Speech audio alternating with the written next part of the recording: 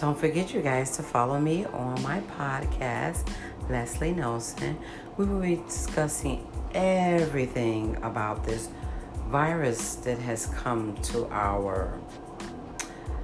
how can I put this? Have come to our world.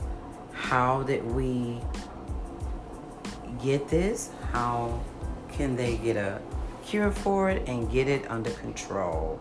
Because I think that I need you guys' opinion on how this is just totally out of control, and that this is sad that so many people are dying from this. And where did it come from? They say China, but how can we get it under control? And what can we do?